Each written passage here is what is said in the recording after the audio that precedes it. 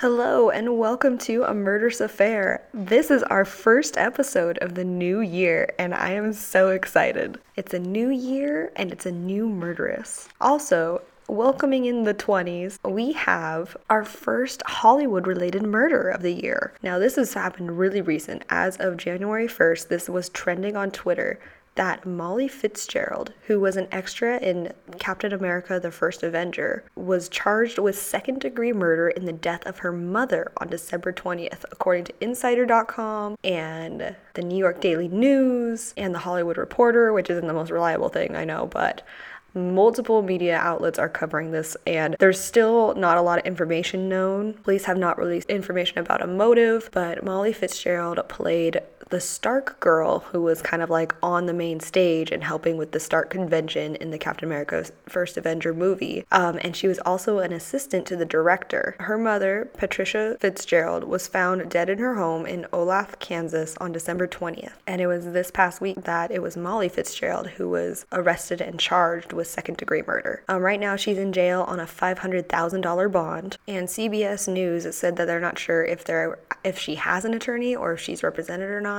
Patricia Fitzgerald's brother told the Kansas City Star that the family doesn't actually know a lot about the circumstances surrounding his sister's death, but overall it came as a complete shock and, quote, "It doesn't matter the circumstances.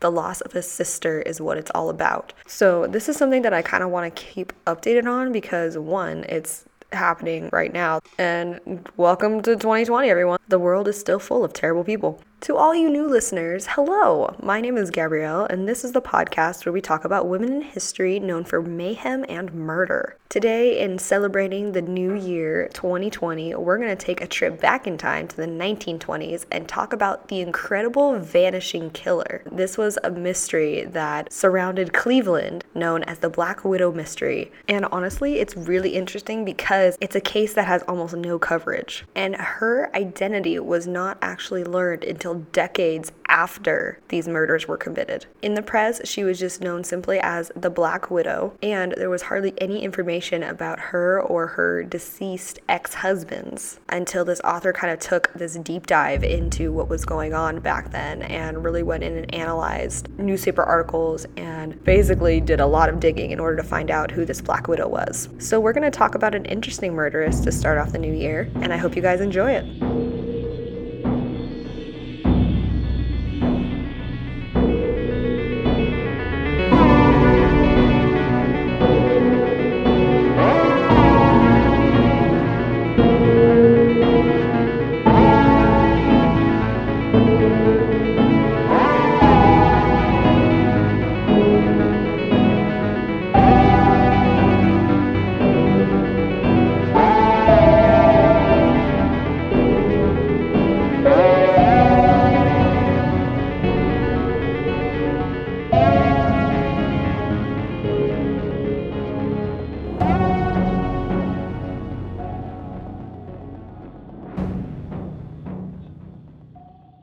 But first, let's do our resources. There weren't that many resources that weren't repeating themselves over and over again. So, one of the resources that I used is an excerpt of a book called The Corpse in the Cellar and Further Tales of Cleveland Woe, which was written by John Stark Bellamy II. It was specifically an article that had an excerpt called The Incredible Vanishing Killer, Cleveland's Black Widow of 1922 on Grayco.com. There is also unknownmisandry.blogspot.com, which has a page titled The Cleveland Black Widow Mystery, where they go through the different articles published in Cleveland during that time period talking about this case. So let's go ahead and get started. The story first came to public attention on May 1st, 1922, when a prosecutor known as Edward Stanton, who was pretty well known at that time for being a really aggressive and effective prosecutor in the county, announced that there was a 37-year-old Cleveland woman who was under the investigation for multiple murders. Now, reporters said that this prosecutor, Edward Stanton, was accusing her of poisoning at least 2 of her 4 children and as many as 3 of her 5 past husbands in order to collect different insurance policies that they had. Now, originally, this woman, who is unnamed in the articles, came to Prosecutor Stanton's attention when she sought him out trying to collect her recently deceased husband's insurance. Now, what her story was that her late husband was a World War I veteran who had suffered from poison gas and eventually ended up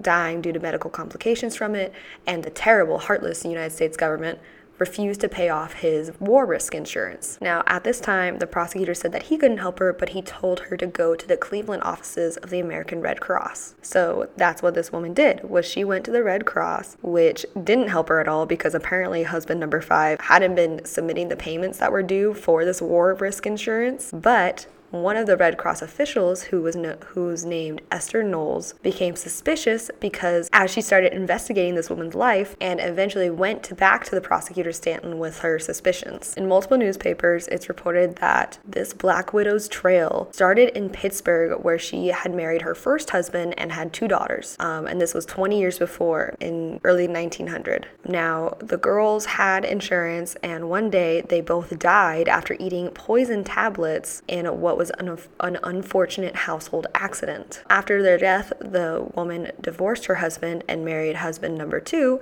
who was a pharmacist in Pittsburgh. There were 2 more daughters during this marriage, in 1907 and 1908, but during World War I, the couple divorced. Husband number 2 survived his experience, but he would later report, as he was called in to testify, that she was obsessed with the details of life insurance policies. This woman then went on to marry husband number 3 in Pittsburgh, and she and her daughters moved with him to Cleveland, where he had recently moved for a job. Now, this job was a great move for him and his new family, and it even included a free $1,200 insurance policy as an employee benefit, which I don't know what that conversion would be in today's economy, but let's assume that it's much more substantial than it sounds. However, unfortunately for husband number 3, he died extremely unexpectedly about a week after it took effect. One day, he fainted at work and was sent home. And after he was sent home, his wife called the doctors in distress saying that he was dead. And this was within 24 hours of him becoming sick. However, this woman was not one to mourn. And as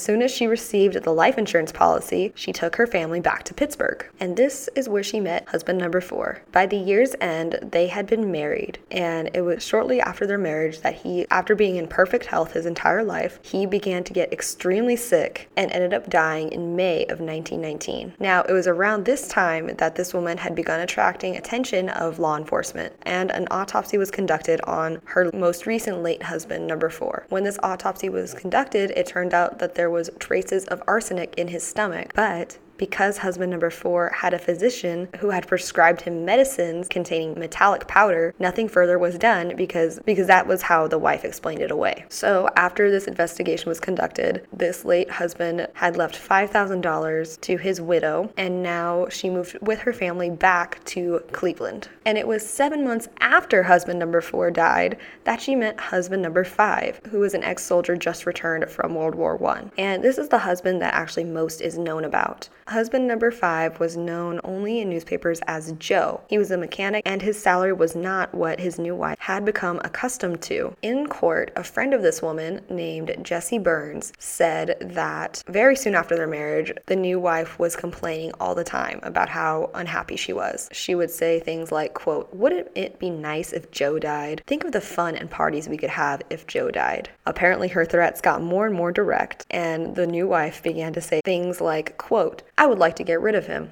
I would like to give him arsenic." There were also people who sublet on the premises from this couple who would later testify that they would overhear fights between Joe and his new wife. They could hear her screaming, quote, "You eat that food. I'm not going to cook for you and have you leave everything." Apparently this was very common, and she would insist on being the only one who cooked the food in the household. This Joe also would complain to friends that his new wife was constantly telling him to join different companies and that had insurance benefits. She was also trying to raise his veterans insurance from $5,000 to $10,000 in the weeks before his death. One of the people who was renting a room from the couple left, seeing Joe in perfect health, and then when he returned, he found that this woman was saying that, quote, "Joe ate a hearty meal last night and drank 6 bottles of Loganberry juice. At about 10 p.m., he went to take a hot bath bath. Eating, drinking, and the hot water must have affected his heart, I guess, because when I got up the next morning, I found him dead on the bathroom floor. And then, 48 hours after poor Joe's death, this woman was throwing parties and spending the money on expensive furniture,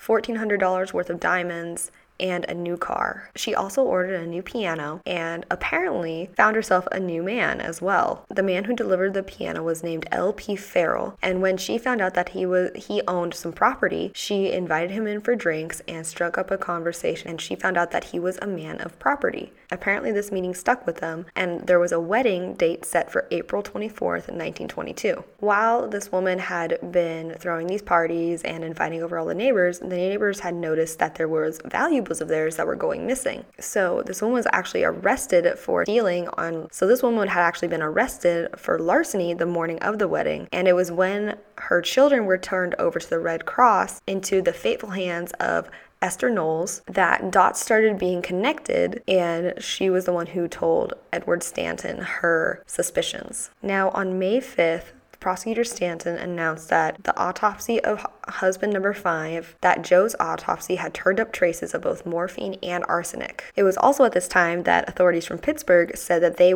had been trying to build a murder case against this woman for the past 3 years. Authorities were considering digging up husbands number 3 and 4 and her 2 dead children from their graves to take another autopsy. So May 5th is when we start hearing the last of what happened in this Black Widow case. And it's because apparently what was thought to be this airtight case was not so airtight after all. So here's what happened. Apparently the arsenic found in husband number 5 was extremely insignificant and a lot less than what the prosecutor had made it appear. So the judge ordered another chemist to take another look. When this poor man was exhumed again, there was no arsenic to be found in his body. On May 10th, 1922, county authorities promised the reporters that there would soon be, quote, startling developments in the investigation. But nothing more was heard about this Black Widow case, except this woman issued a statement through her attorney. Quote, I am the unnamed woman in county jail. Much has been said unfavorable to me. I know the public wishes to know the truth. I am here because of false charges. It has been intimated that I may have poisoned my husband. The desire of public officials to gain applause for themselves soon opened the floodgates.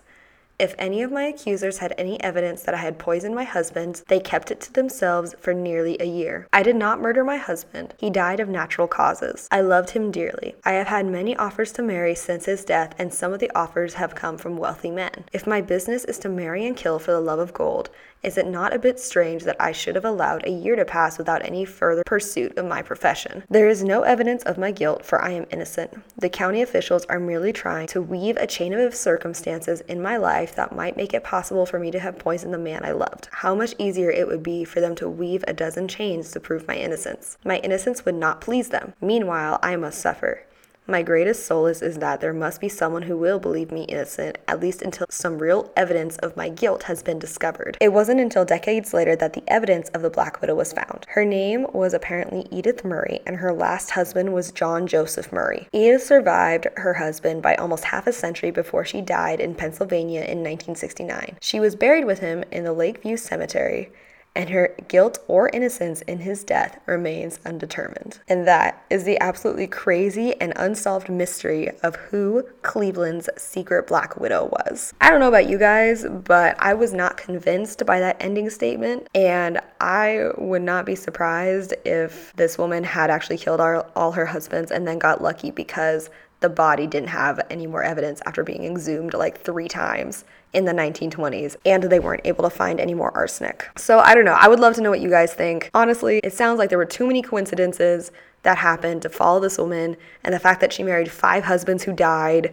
and got all this insurance money doesn't really prove her case that she is innocent. And also her statement is all about herself and how terrible this has been for her and how much she must suffer versus talking about her dead husband, other than how much she loved him and how much his loss has affected her. I would love to know what you guys think. Feel free to reach out to me. You can find me at Frumious Reads on Twitter or Instagram or Tumblr or Facebook, or you can check out my website, frumiousreads.com. Feel free to catch up on other episodes and subscribe if you haven't already so that you can stay tuned when I upload more episodes. It's a new year, and that means that we're going to have a lot of new fun murderesses to discuss. But for now, thank you so much for listening, and stay spooky, friends.